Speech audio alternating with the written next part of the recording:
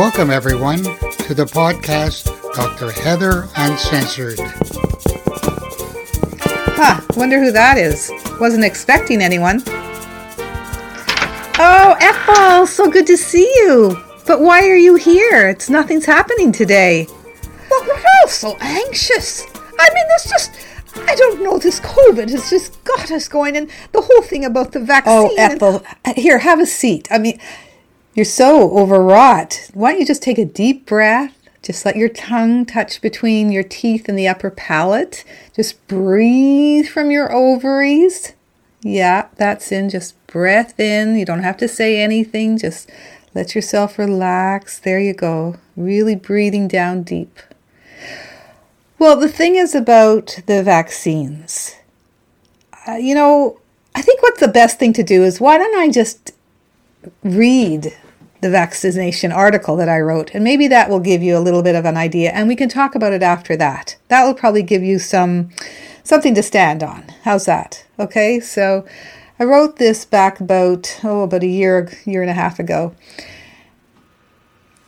Except for the Wicked Witch of the West and the people in charge of putting people in cages at the southern border, I suspect most people genuinely care about children being and staying healthy. Unfortunately, the vaccination question has created this almost unmanageable divide between friends, families, doctors, and government officials, all who feel they have the informed and compassionate answer. So as I scroll through Facebook, I paused at a post that read, in capital letters, "People are idiots who don't vaccinate their babies." Staring at the capitalized anger, my breath a series of sharp inhales, I wondered why the yelling, the intense judgment. I knew this woman. I had lunch with her several years ago, although a friendship had never developed. I remembered she had said something as vehemently on Facebook about GMOs shortly afterwards. I sat down to mull over the divisiveness in the vaccination issue, what I could say to testy woman who was missing a few key concepts. During this time, I returned to Canada and learned my 13-year-old grandson already had an opinion after a discussion at his Montessori school, again based on lies from the CDC and Big Pharma that have so neatly wrapped Senator Pan in their claws. This is for you too, Oscar. As a naturopathic medical doctor, I have witnessed the onslaught of chronic disease, asthma, allergies, autoimmune disorders, and developmental disorders, autism, Tourette's, and other neurological conditions for over 30 years. Statistics show that child chronic illnesses in the U.S. have more than doubled since 1994, with 33% of these having an environmental link.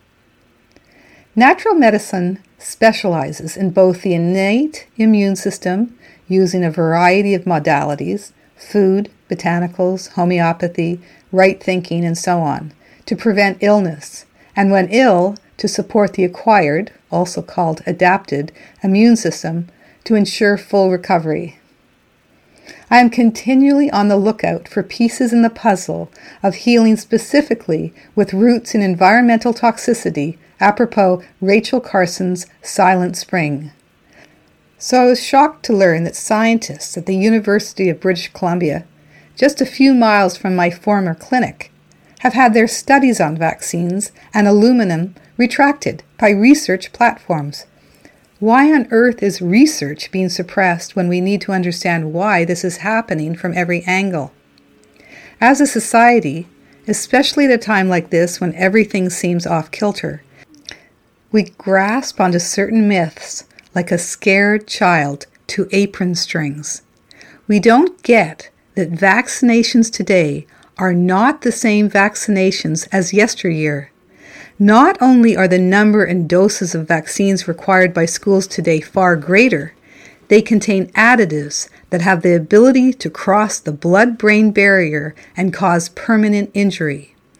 These substances, many adjuvants, probably not a word in your vocabulary unless you have a child who's been vaccine injured, used in a vaccine to stimulate the immune system or create fluidity, while other chemicals are used for preservation and longevity.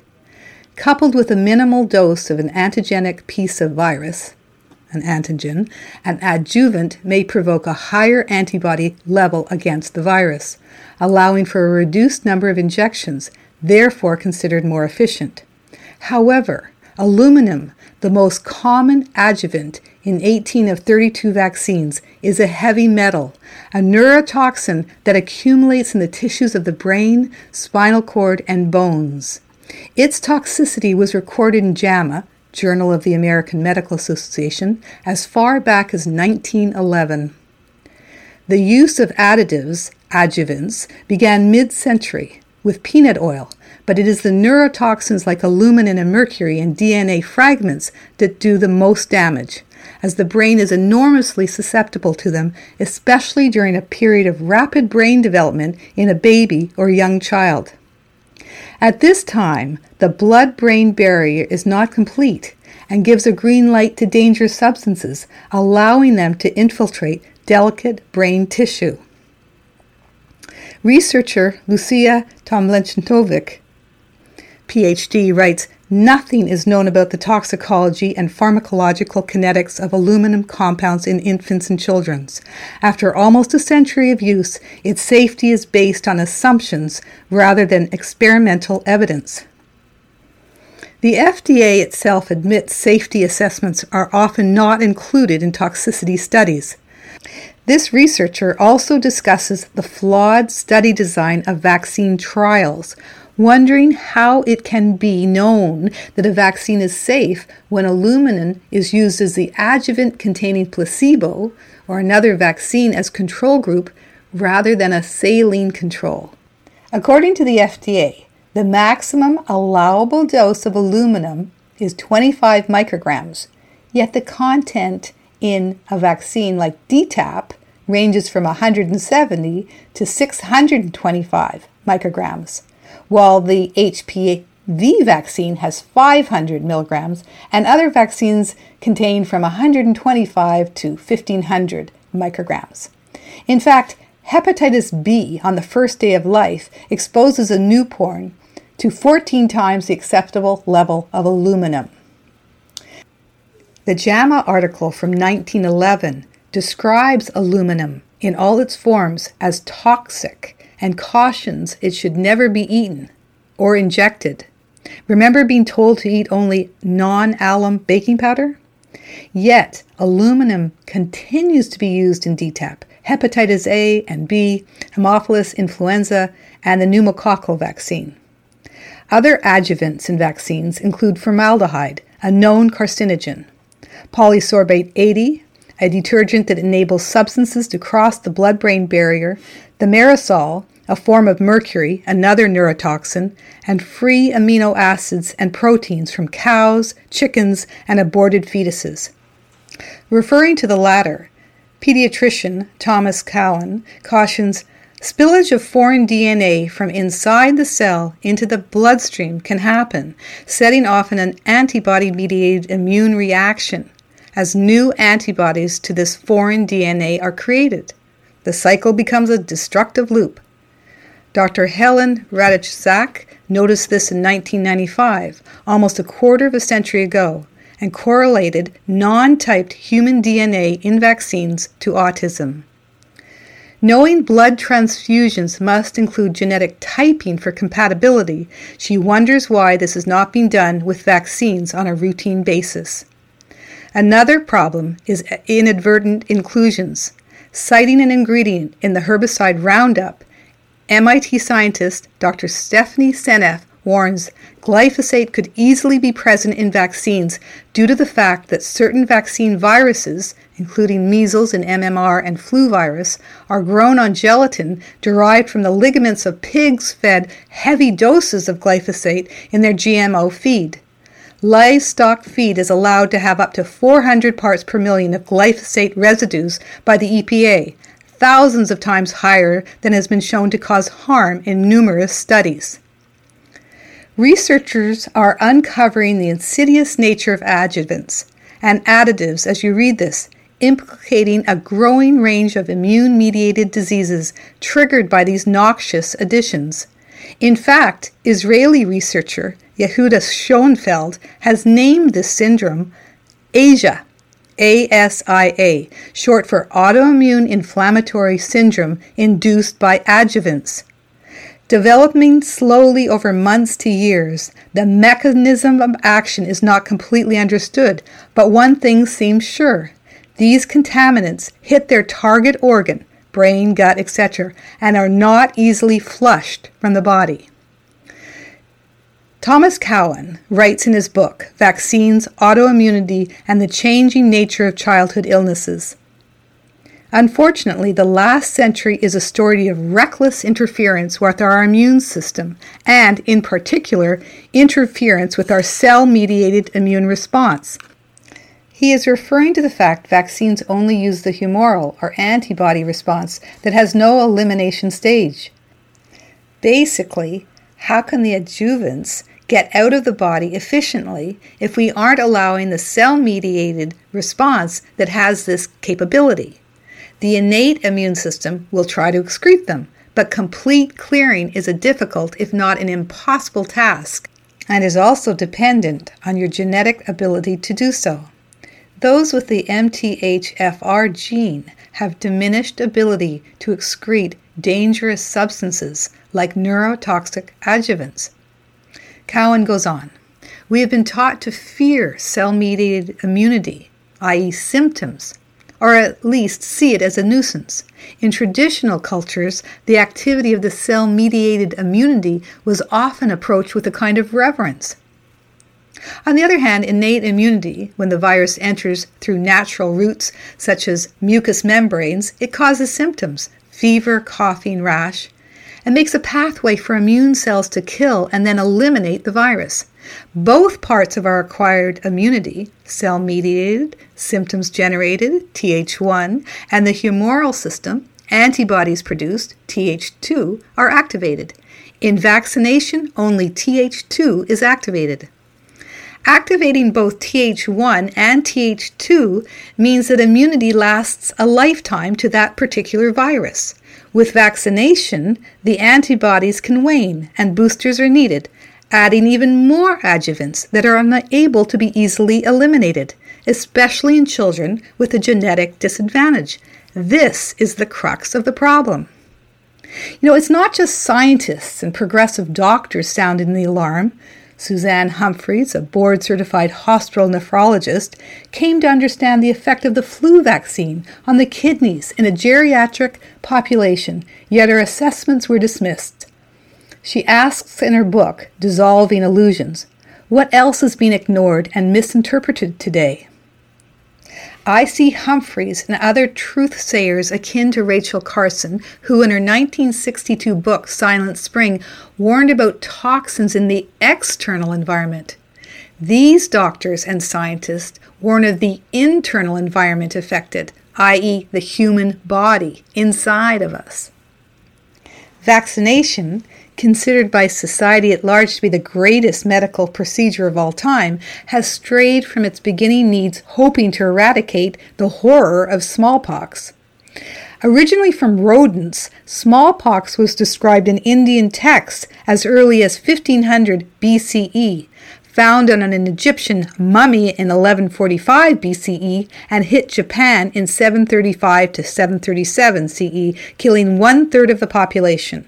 It roamed Africa, the Middle and the Far East for thousands of years, and by the 16th century was blowing across Europe like an evil wind.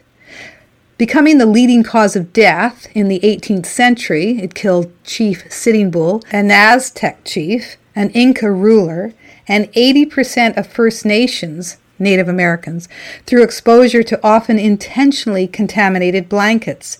No wonder people were looking for a way to deal with this deadly and disfiguring disease. But we aren't in Kansas anymore. Smallpox has been eradicated, and it was aided by a revolution in sanitation, public health, and personal hygiene. Vaccination's initial discovery, a global response to smallpox, is way past its sell-by date. Yet, it is not to be questioned, not to be disputed in professional circles or with people like Testy Woman. It's imperative we realize we are holding on to a procedure that has become a myth, that has never been scrutinized in the way other drugs must be in terms of clinical trials. For its time and the depth of the tragedy of smallpox, there was an incredible genius regarding variolation, the precursor to vaccination. I first learned about this procedure, from the Latin word for smallpox, variola, when I homesteaded in Nova Scotia in the 1970s. Midwife and herbalist Marie-Henriette Lejeune, aka Granny Ross, emigrated from France in the late 1700s, bringing a vial of smallpox serum with her to protect her family and community. This intrepid Acadian was courageous and a visionary. Variolation would have been a very good thing in the 1700s and had been used for a few thousand years all over the world. Using ground-up scabs and fluid from pustules, this is either blown up a person's nose, Chinese 1000 BC, or scratched into the skin with a lancet or bifurcated points, Middle East, Africa, Nova Scotia. Variolation still caused a risk of death, but much less, 0.5 to 2% compared to 30 to 35% if contracted the disease itself.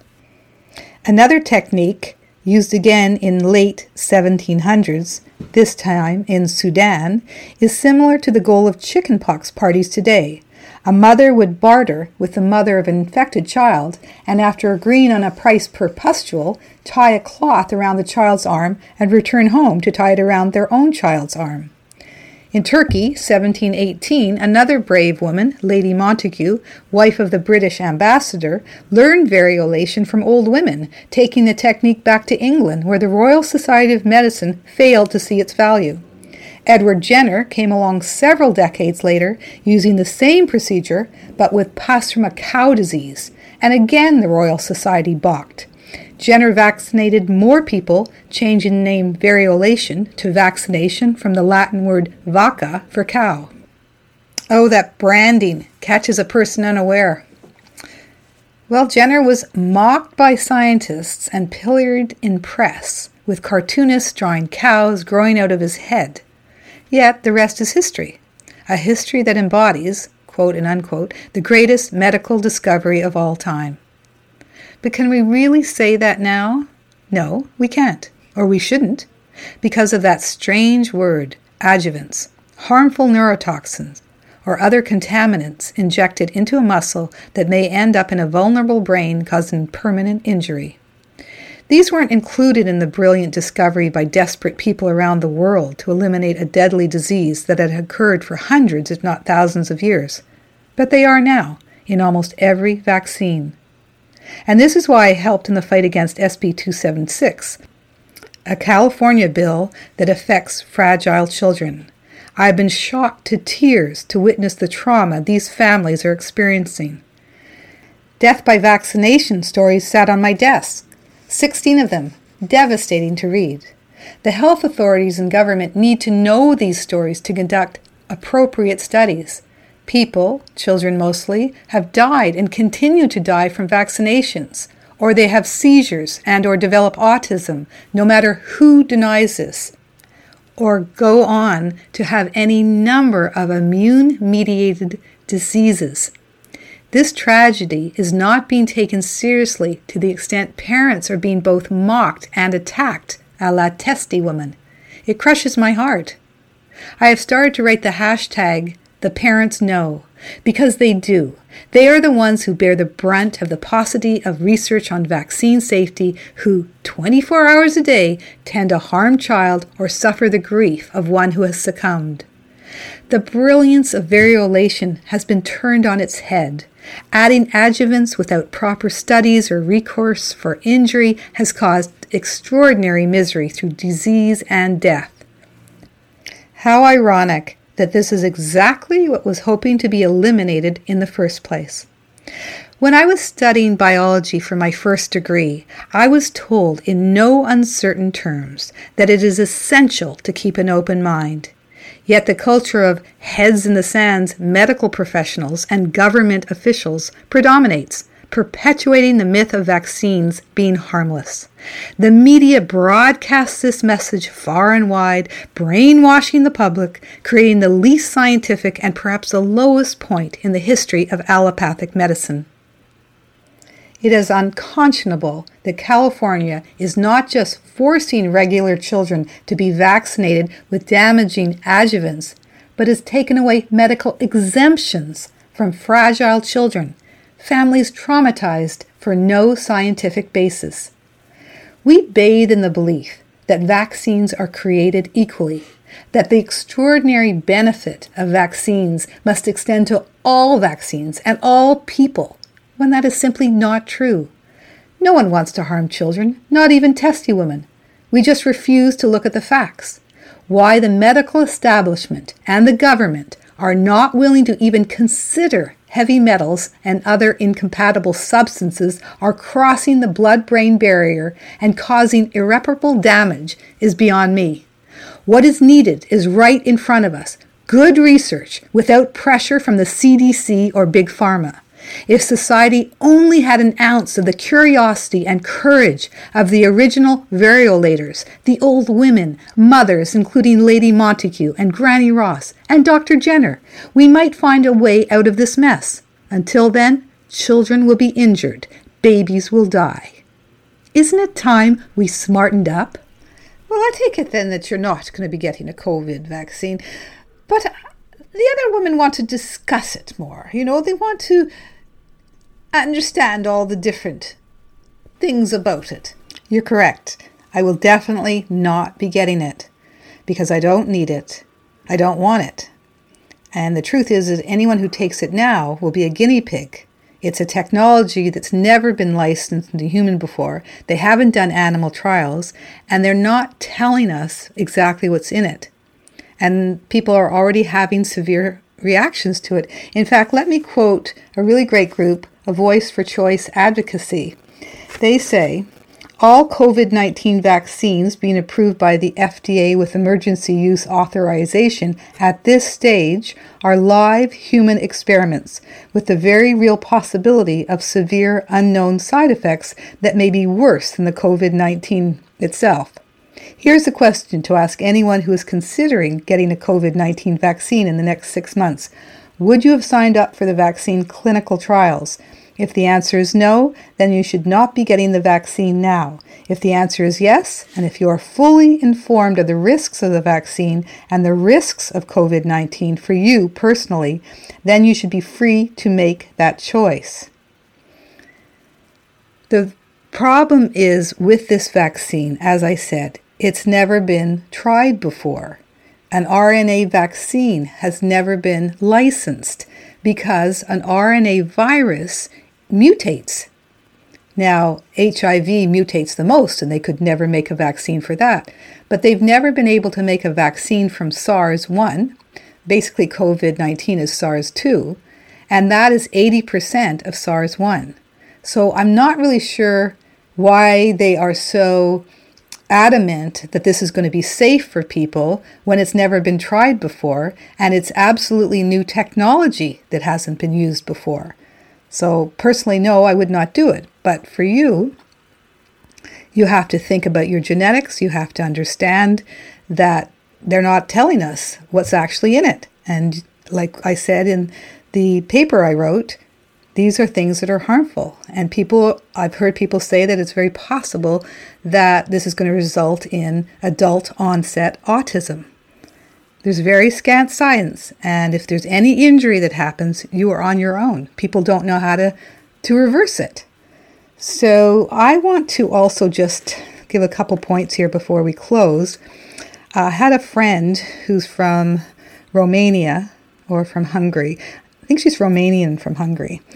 She emailed me that, and I'll read it. I never had any flu shots ever. When I came to the U.S., my doctor's office started asking, offering, pushing about it. So I called my family doctor in Hungary, asking her about these flu shots. Her answer was, your body must produce everything for the fight. Your immune system must provide all that is needed. That's why we must eat all the fruits, vegetables, proteins, nuts, and legumes by seasons so the body can store it. And this makes so much sense to me because, first of all, the death rate is so low with COVID. If you have an underlying condition, please go and take care of that. That's, the number one to do. And just in closing, I want to quote from an email I received just yesterday. from a patient I haven't seen, or the mother of a patient I haven't seen in a few years. And she says, just to update you on Caleb, he just started high school. Fortunately, I was able to get medical exemptions for him and his brother that will be in effect until they graduate from high school. Caleb is an A student, bilingual, and has really progressed with his karate studies. He is thriving health-wise. He will still occasionally have tics, but when he does, they are very mild. He rarely gets sick, and when he does, it's very mild symptoms that last a day or two. The last time was in March. His doctor always comments on how healthy he and his brother are. I've told him that I think it's because we stopped vaccinating them and focus on good nutrition. We're still giving him the liposomal vitamin C. I'm so glad our paths have crossed. I still remember my search in finding a naturopathic doctor for Caleb when his tics were at their worst. Something drew me to you, and I'm so glad I made the call. Thank you for everything. Obviously, it made my day, and I'm happy to let you know that my book, Surviving a Viral Pandemic Through the Lens of a Naturopathic Medical Doctor, is available almost anywhere in the world. So if you have someone who's not up to snuff, please think of that. People are writing really beautiful reviews. I thank them for that. And I just wish you the best health. See you next time.